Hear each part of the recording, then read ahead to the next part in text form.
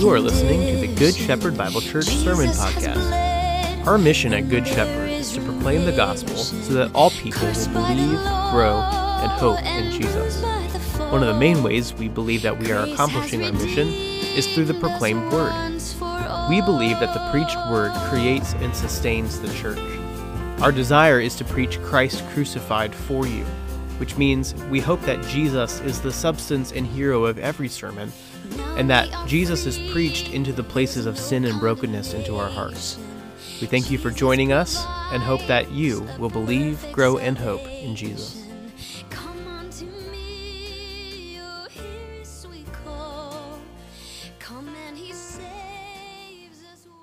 All right, you may be seated. Turn, if you would, to Acts 5. Or in your journals to page 28. I want to thank Judd for filling in my stead. It was great to hear him, great to be ministered to by him. And we pray for more days and more opportunities for more men to be up here to preach the gospel. It was a really cool moment to hear him preach to you guys. I'm sad I missed it. It was really good to be away. And what I mean by that is it was really good to be with Todd Perkins and East North Church. It was an encouraging day for us personally to interact again with just friends that we kind of feel like we are in lockstep with ministry-wise. Like we're doing the same thing in just different places, and you land there and roll right up into what they're doing, and you just, much like as I have conversations with you guys, like God's doing this, and you can't help but be excited. God's still on the move down there, and it's exciting to see. But also to be an encouragement. I knew this would happen. I go down there thinking like, man, I'm going to be such an encouragement to Todd. I'm going to try hard to like really press into him and give him good gospel encouragement. And like just the opposite happens. He leans hard into me. That's what Todd does. He's a servant, and he ministered well to me. I'd like to hope and pray that he was encouraged. He said he was, but he's just a really nice dude, so he wasn't going to say the opposite, even if it wasn't true. But no, I did go down there with the intention of really ministering to him in a couple ways, and we had some really great conversations just about the challenges of pastoral ministry in a pandemic. He had a little bit more to say, but I was really able to just point him constantly towards the work that Jesus is doing, and that not even the gates of hell can stop what he's doing. So a pandemic, man, what's a pandemic going to do? Not much. So God's on the move, and it was really cool to be with them. But I'm certainly glad to be back with you all. I mentioned in the opening that this is a challenging passage of Scripture. I'll be honest, this is one of those passages that is easily like top 5 spookiest passages in Scripture. And it doesn't help. I listen to a lot of different things when I prepare my sermons, and a lot of it's music, and a lot of it is loud. I just like loud music. I don't know why. And it just kind of helps block out what's going on. But for whatever reason, I've been on this kind of soundtrack theme recently. So I've been listening to a bunch of soundtracks. And I'm rewatching Stranger Things. And so I was pumping Stranger Things soundtrack as I was studying this passage. And it's spooky. And that's like the word I came away with. This is a spooky passage. There's no other way to express it. So we'll go ahead and read it. Hopefully I won't spook you out as much as I was spooked out. If you can imagine like techno, scary, super thematic soundtrack going along with it, maybe you can get the context I was in. But all right, we're going to read chapter 5 all the way to verse 11, 1 through 11. This is the word of the Lord.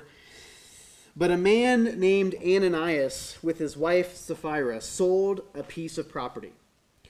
And with his wife's knowledge, he kept back for himself some of the proceeds and brought only a part of it and laid it at the apostles' feet. But Peter said, Ananias, why has Satan filled your heart to lie to the Holy Spirit and to keep back for yourself part of the proceeds of the land? While it remained unsold, did it not remain your own? And after it was sold, was it not at your disposal? Why is it that you have contrived this deed in your heart?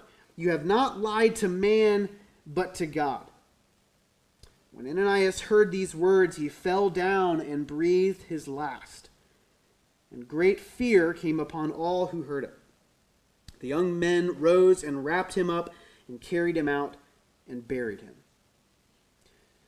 After an interval of about 3 hours, his wife came in, not knowing what had happened. And Peter said to her, "Tell me whether you sold the land for so much." And she said, "Yes, for so much."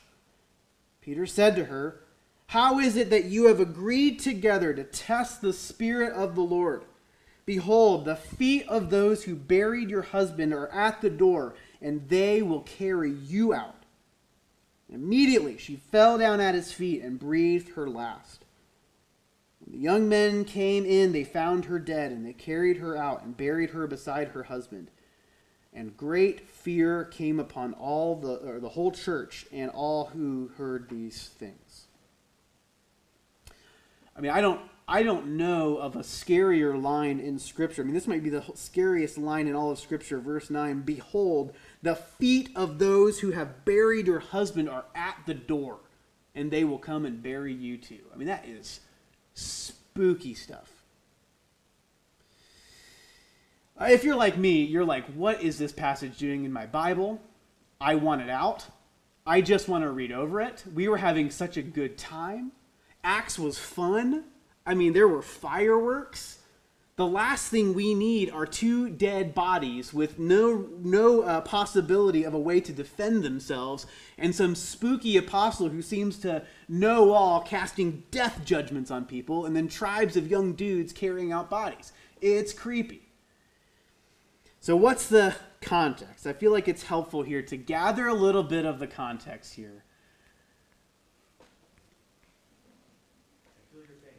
Was this last week too? All right. Ethan, just want to whack it here. Is this on? Pause. If it would help to turn it on. That's my fault. It works. He did it. It's all right. You know. Yeah, up is down, down is up. It's like the king. Well, we as Christians should get this. It's like the kingdom of God, right? Up is down, down is up. We should get this by now. All right, Jesus told us as much. All right, here we go.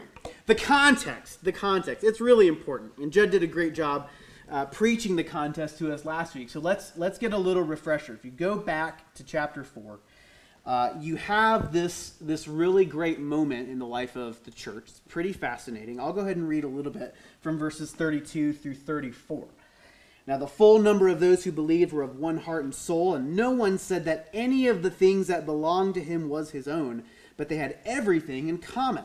And with great power the apostles were giving their testimony to the resurrection of the Lord Jesus. And here's a phrase that's really important for tonight. Great grace was upon them all. There was not a needy person among them, for as many as were owners of lands and houses sold them and brought the proceeds of what was sold and laid it at the apostles' feet. So we are in a context here, reading Ananias and Sapphira. It is couched in a context of this idea of great grace. And how fun is it to talk about something as powerful as the idea of grace? We read it all, right? We read it and sung about it and worshipped the free grace of God, right? 'Tis mercy all, immense and free. The free grace of God. We talked about this in the contrasting idea of the promise of power, right? Going after power and how empty it is for human power to truly grab what it promises. But then setting our hearts on the realities of the resurrection, that there is the power of God's promise to us. The reality of the resurrection, the filling with the Spirit, had given them great boldness to proclaim the gospel, great grace to live on mission in their community. And it was palpable. Later on, next chapter, the later portions of chapter 5, we're going to see that the unbelieving community catches on, and Christians were these well-beloved people. Why? Because of the great grace with which they lived their lives. They received this grace, but it just flooded their lives. It flooded their mission. And we can see this here in chapter 4. There was not a needy person among them. The Christian community, in theory, is the best community to be a part of. And I say in theory because I think it's important. I've been in church long enough to know that functionally that's not always the case. But on paper, there's no reason for us to not be people filled with great grace. This great grace is really the impetus behind the whole idea of Christian freedom or Christian liberty. And the free Christian is a very powerful thing indeed. There's a pastor that I was just poking around with, doing some research on this passage, and it's a she, and she actually said, Christian freedom is living with nothing left to lose. Christian freedom is living with nothing left to lose. And I thought a lot about how Paul describes Christian freedom. I would give up everything for the sake of knowing Christ. If I know Christ and I know the power of his resurrection, I could give up everything else. I could count everything else as loss. In Philippians 4, he discusses this idea of I can face any situation, knowing the power and the resurrection of Christ, knowing that, the free grace of God at work in my life, I can face anything. I know how to embrace need. I know how to deal with way too much. I have learned in every situation I can be content, right? The strength of God is what allows me to face anything that comes my way. A great verse that's constantly taken out of context. I can do all things through Christ who strengthens me. Right? The strength of God, I can face anything. I can have a lot, I can have a little. In any context, I can abound. Why? Because the grace of God that works within us. I have all I need in the power of Jesus. His resurrection. So I'm living my life as if I have nothing left to lose. So I can spend the rest of my life giving away things and not feeling so attached to things that I often, by my flesh, feel so attached to. And with nothing left to lose, the early church realized the power and freedom of losing for the sake of their neighbor. It was a powerful, life-changing, community-shaping unction of the Holy Spirit in light of the gospel. May even in some of our minds spark this idea of the socialism or communism. Is this kind of life that God would have us to live? And certainly that's really not where this passage goes. That's really not what's meant to be taken away from this. You can see in 434, they were owners of lands and houses. This was their own property. They owned it. In our passage in chapter 5, verse 4, you can see some of the same thing. Peter's asking in verse 4, it remained unsold and you owned it.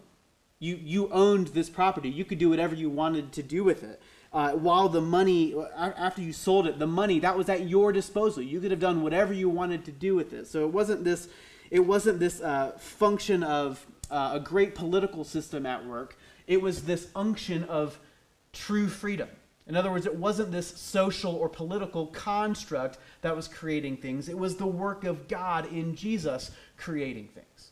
And it was spontaneous. Notice it wasn't programmatized and it wasn't legislated. It was free moving. It's part of the power, right, of the Holy Spirit. We see this in Galatians chapter 5, the fruits of the Spirit. There's no law on the fruit of the Spirit. How the Spirit produces fruit, how he works in our lives, the grace that he produces in our lives. There's no measuring sticks. You don't hold up measuring sticks, or you don't try to attach any sort of limits to what happens there, right? It's free moving. It's unsolicited, spontaneous. The nothing left to lose kind of living doesn't just apply to possessions. And here's what the church began to figure out. It means also you're free to give up things like status. You're free to give up things like recognition or taking credit for things or even validation in our lives, right? We just want to be made right. We want to be able to take credit for things. We want to be seen as noteworthy or at least elevated in our status. And the freedom of the Christian allows the ability to let go of those things, to lose those things. Instead of seeking to get to the front of the line, you're actually free to move to the back on purpose. Instead of having the most, you're free to have the least. And instead of seeking to move up, you're free to fall down. Instead of pursuing your own definitions of what it means to truly live, you're free to embrace the loving and wonderfully blissful beauty of self-forgetfulness. This is what the church was wonderfully realizing in this moment. They had great grace. It was palpable, and there was not a needy person among them. And we actually have a great example of this. We studied this a little bit last week. The great example, of course, is Joseph in verse 36, called Barnabas, which means son of encouragement.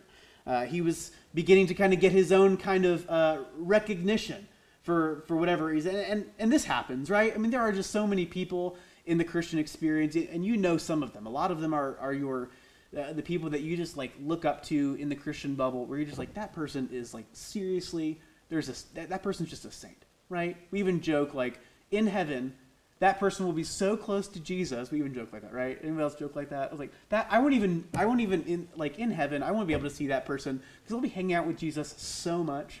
They're just amazing people. And that's not to, like, I'm not trying to, like, give them any sort of reasons to boast. They're just, and they would even deflect that. They'd be like, nah, that's not me. I'm in the back. They are just such great people. And we see this here in Joseph. He was called Barnabas, the son of encouragement, a Levite, a native of Cyprus. He sold a field that belonged to him and laid the money at the apostles' feet. And it was like this well-known, even like Luke decides to, I'm going to throw him in there because that dude is just, that's a dude right there. Full of grace. That guy, man, just worth noting him. There's no other reason for him to be, he's just like, that guy's a dude. Awesome. There's a great example. And yet it's amazing how quickly our hearts can take a good thing, even the good example, and turn it into a way of seeking to prove our own goodness or our own righteousness. So we have this good example. We have great grace, and we have this, we have a great example, and this is where we pick up this contrast. In fact, verse 5 is very helpful. The very first word, but. In contrast, in light of this great grace, in light of this wonderful example, let me now tell you a story about the exact opposite. And oh, how our flesh actually resonates. And there's not too much judgment that we can cast on Ananias and Sapphira, because you will find your heart resonating more with them than you will with Joseph. We have this bad example, and here's the warning. And really, this story is nothing short of merely a warning. It's just a constant warning, and it's going to raise a lot of questions. You're going to start to ask, well, is this coming for me? I'm not going to have a lot of clear answers for you on that regard, but I think it's enough of a warning for us to stop and greatly consider where our hearts fall in light of lining up with the grace that God has given us as a church community. So here's the warning. We see a bad example, and really it's bad examples. Because what we find is that this is really a premeditated example here. And it's an example of collusion, right? It wasn't just one dude. It was actually a dude and his wife, and they conspire together to try to find some level of self-promotion. A man named Ananias and his wife Sapphira sold a piece of property, and with his wife's knowledge, he kept back for himself some of the proceeds and brought only a part of it and laid it at the apostles' feet. What started in faith was corrupted by the flesh. This was something that obviously was something agreed upon. There was some sort of agreement. We don't actually have it listed here. It's actually slightly surprising coming from Luke, who's fairly detailed. We have at least an assumption here that there was some level of an agreement between Ananias and Sapphira and the apostles. There was a known amount that was being brought here. Ananias, I don't know exactly how it went, but according to the assumptions here that we can draw out from Peter and the conversation here, Peter was expecting some number from the sold field. There was some exact amount that they were looking to receive. And again, this was Ananias didn't have to do this. You may even see that he looked at the example of Joseph and maybe thought, hey, that's a really cool thing. That's a great idea. I have some land.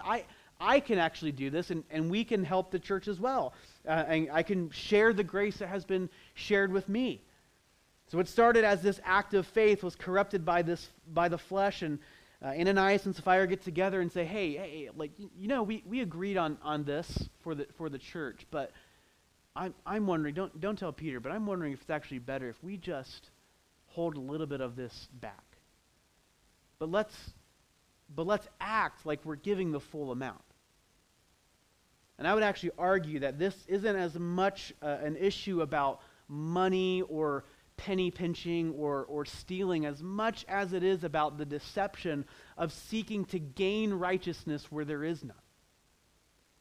Of actually seeking to gain some sort of credit or some sort of appearance of righteousness where there wasn't any to be found in the bank.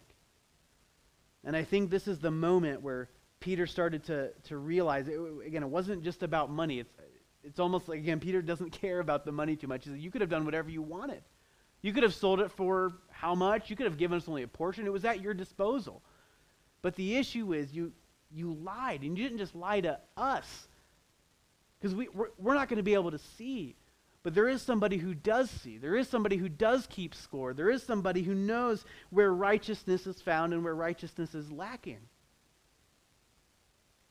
There's something agreed upon, and they conspired together in order to gain. It's interesting that they were seeking, in verse 2, they were trying to keep back some of the proceeds. They were trying to somehow end up in the positive. Remember how we talked about constantly about this promise that power offers to us, right? There's something out there that you need. There's something out there that you have to gain. And without that gain, without the gains, Miranda, you know what gains? Without the gains, you're missing out. You have to get those. Ananias and Sapphira feel this pull. They feel like they're in the negative and they have to somehow get the positive. It's amazing. They were not, they were not content on losing. They were intent on gaining. And this was the whole issue. It demonstrates a clear lack of faith in the resurrection of Jesus. It's almost like they forgot what they had witnessed. It demonstrates a clear lack of faith in the gospel. To feel like there's something out there that we don't have, that Jesus hasn't provided.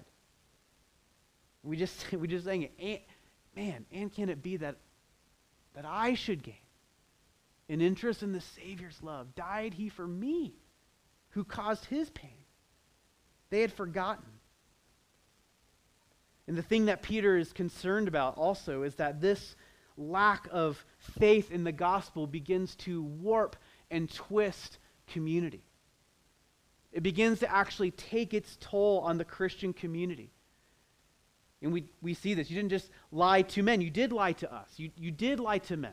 We were actually expecting that. We were actually planning on it. But you also lied to God. But you didn't lie to us. It's no small deal. Paul says this in the Corinthians. It's eerie how similar Paul kind of relays the same message. This is in 1 Corinthians. And the church of Corinth was a horrible group of people in reality, functionally speaking. They were saints in God's eyes, praise God. But Paul says this to them: do you not know that you are God's temple? The Spirit is here among you all. Just like we heard here, the Spirit is among us, dwelling within us. But you are God's temple, or as they say down south, y'all are God's temple. It's a plural you. You all are God's temple. And that God's Spirit dwells in you. If anyone destroys God's temple, God will destroy him. For God's temple is holy, and that temple you are. It's a scary moment. That somebody would come and misrepresent or misapply or simply unbelieve the gospel, the thing that the Spirit created, founded on the resurrection power of Jesus, and that somebody would lie to the Spirit, lie to the community to try to get gains for themselves. And to hear Paul's warning. Beloved, we should absolutely think twice about how we exist in community. We should absolutely think twice about the level to which we are coming into our communities fearing somehow that we are lacking something that we are trying to extract from one another. We should be fearful somehow that we are deceiving the community to be able to get gains that we feel like we need, when in reality, it's a lie, it's a sham that God knows that he is taking account of. When great grace is afforded to us in Jesus, we should be slow and hesitant towards the things that produce within the life of the church this great fear. And this is what we begin to see. It's amazing, this idea. He mentions it twice in this passage. We just read a portion that talked about this great grace being among us. And now in chapter 5, in verse 5, and also in verse 11, you have this idea of great fear now permeating the life of the church because of what they have just witnessed. They have just witnessed this deception, this seeking to gain, and God actually I actually think this is a loving hand of discipline or a loving hand of purging, that God would allow this moment to come and God take seriously the realities of his grace in the life of the church and say, no. I'm going to keep this grace in play. I'm going to preserve the realities of this grace for my church. It might seem very harsh to us on the front end, but the reality that God is at work to preserve this grace for us should cause us to stand in great fear. Now, what might this fear mean? I think it's helpful to understand the reality of fear. We know that fear, biblical sense of fear of God, fear of the Lord, is the beginning of all sorts of wisdom. It's the beginning of to understand the whole counsel of God. You want to know God's heart and God's mind, how he has designed things, how God is even mentally wired, his logic. You want to figure that out in life. Well, it begins with the fear of the Lord. So what is the fear of the Lord? This is my definition. I've tried it. I've tested it. I've had a lot of pastors say, yeah, I think that's right on. But this is my own definition. You can take it for what it is, simply as one person's opinion. But I think the fear of the Lord is a proper response to God in all of the ways in which he has revealed himself. I think it's a proper response. In other words, we are responding to God how he has revealed himself to us. We don't get to make that up. God reveals himself to us, and we respond. And if there's an appropriate response there, then that is the fear of the Lord. So, well, how has he revealed himself to us? Well, I think there's two major categories that we would all know around here, and hopefully we're learning more and more. But I think God has revealed himself in the form of this idea of law, how he has made immovable concrete pillars of his holiness and his character.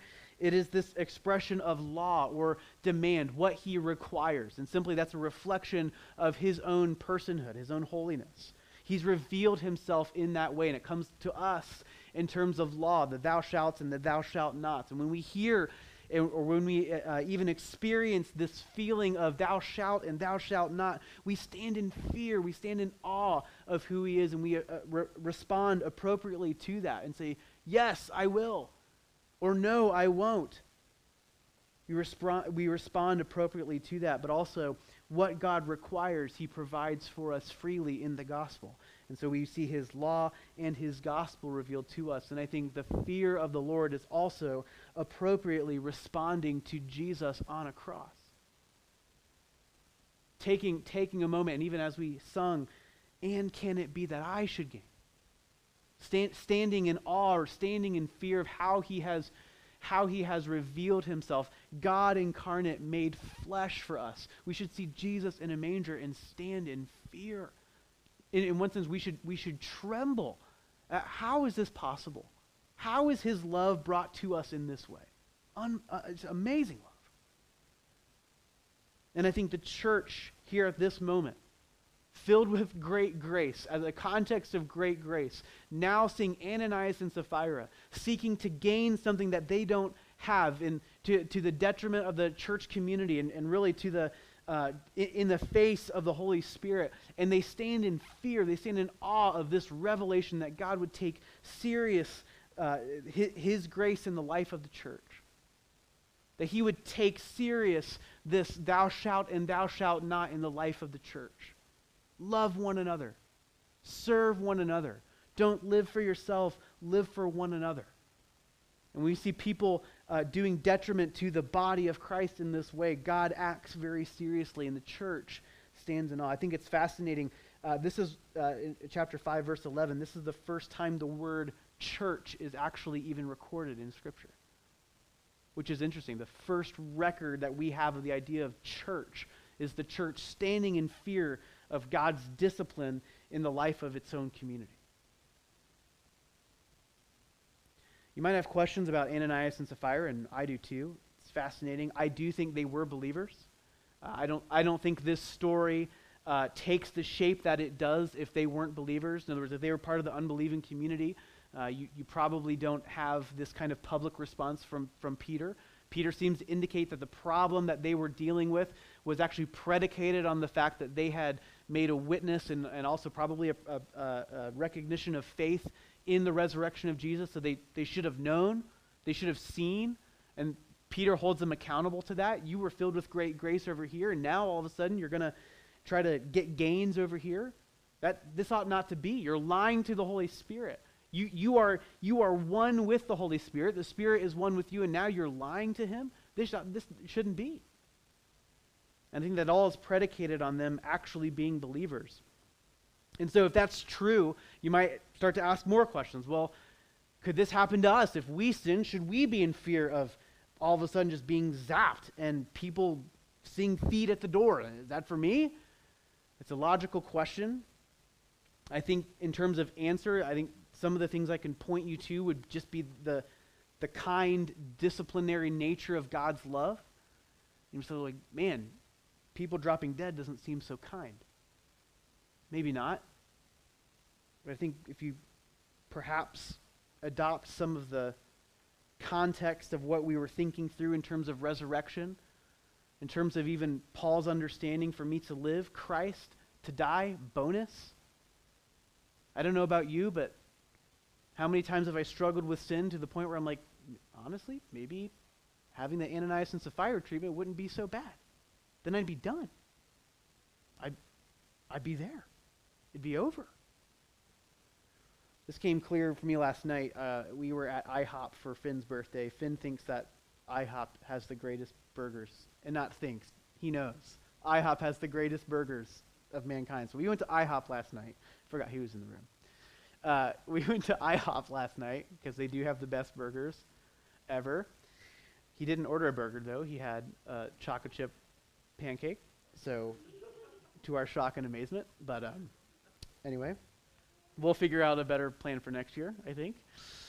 But anyway, the point of this story actually isn't Finn. It's the other child, Shiloh. And he was having a rough night. And so after many warnings and after a trip to the vehicle for a conversation, we still had some problems at dinner. And he was sitting down at the kids' wing, and I'm sure that in his own mind that didn't necessarily help him to process what we were asking him to do. And so in loving, kind discipline, Nikki actually removed him from the situation and said, "You are sitting next to me." And he had a great night for the rest of the evening, sitting right next to Nikki. Now, Shiloh loves being with Nikki, so that's not a hard thing for him to process and to do, but you know, I was thinking about that situation, and I was like, you know, in many ways, that's not too undifferent than Ananias and Sapphira. There was discipline. They didn't do right. It was wrong. And it's like God the Father said, you're going to sit by me for the rest of eternity. And you know what? They're probably doing just fine. This is a spooky passage. But in light of the resurrection of Jesus, let come what may. Let come what may. If God decides to take us home and seat us on his lap and say, you're going to be dining with me for the rest of eternity. You know what? I'd go like that. I'd raise my hand. I'd say I probably even deserve it. God wouldn't let me think that way because of his son, but I'd get it. But great fear came on the whole church. And at that moment, it became very clear to them that, man, this great grace that Jesus has provided for us is super serious. It's life and death for the church. If we're going to live here, if we're going to do this, we might as well not spread death, sin, and corruption. We might as well live celebrating the life of Christ and allowing it to reflect well on us and the rest of our community. Let's go after it. Great fear, twice, great fear came on the church, it said in verse 11, and upon all those who heard of these things. My friends, certainly, God takes Christian community seriously. He absolutely does. We can see it in this passage. It's a strong warning for us. And I think in one sense we should read this, and we too should examine our own lives and say, man, in what ways am I not hearing the gospel? In what ways does the resurrection power of Jesus functionally work in the life of my community? But my friend, we already sang it. No condemnation now we dread. We're not fearing that even if God were to take us home, that it would be the end of all things. My friend, it would be the beginning of something amazing. And we would know community in a way that we have never, ever known it. So there would be no fear of condemnation at that point.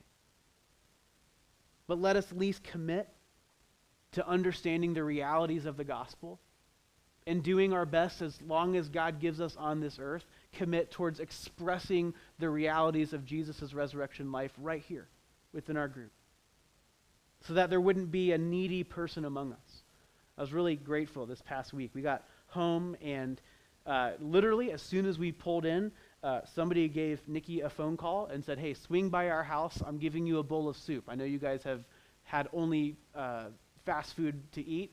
And of course, when kids are picking the menu, it's the worst kind of fast food.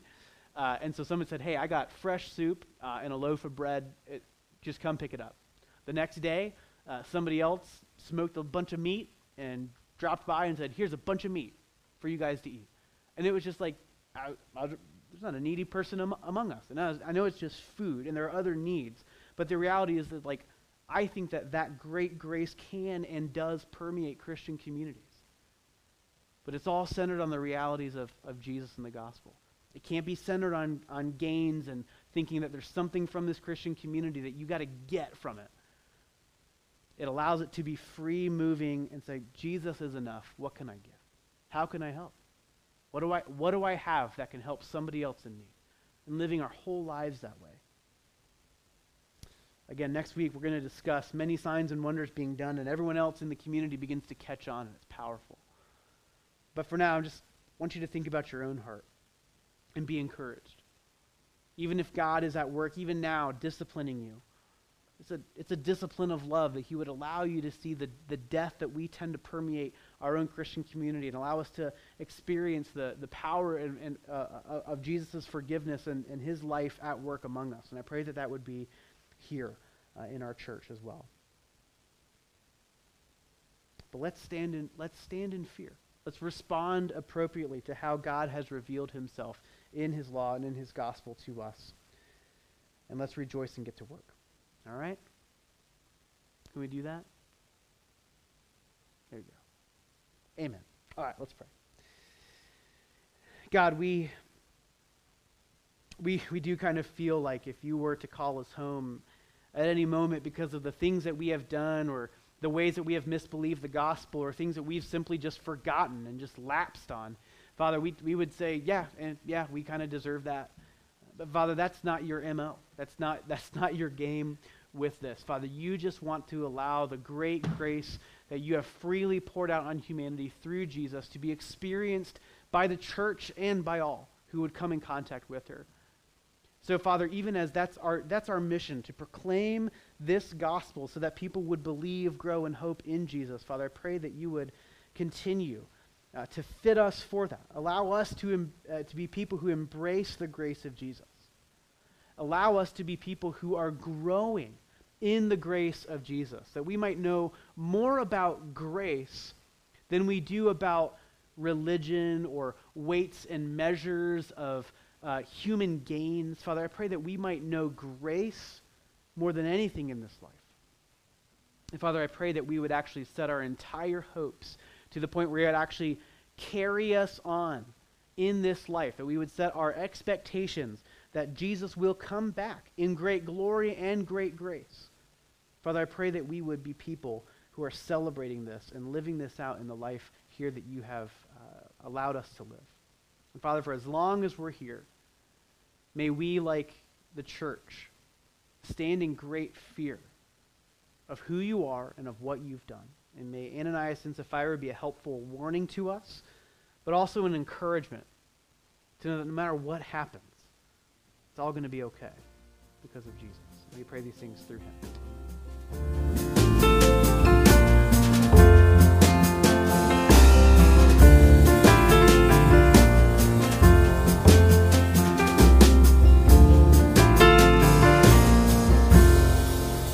Free from the law, oh happy condition. Jesus has bled and there is remission. Cursed by the law and bruised by the fall, grace has redeemed us once for all.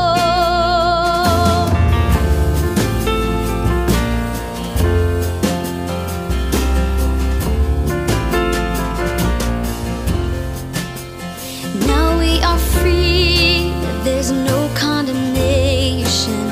Jesus provides a perfect salvation.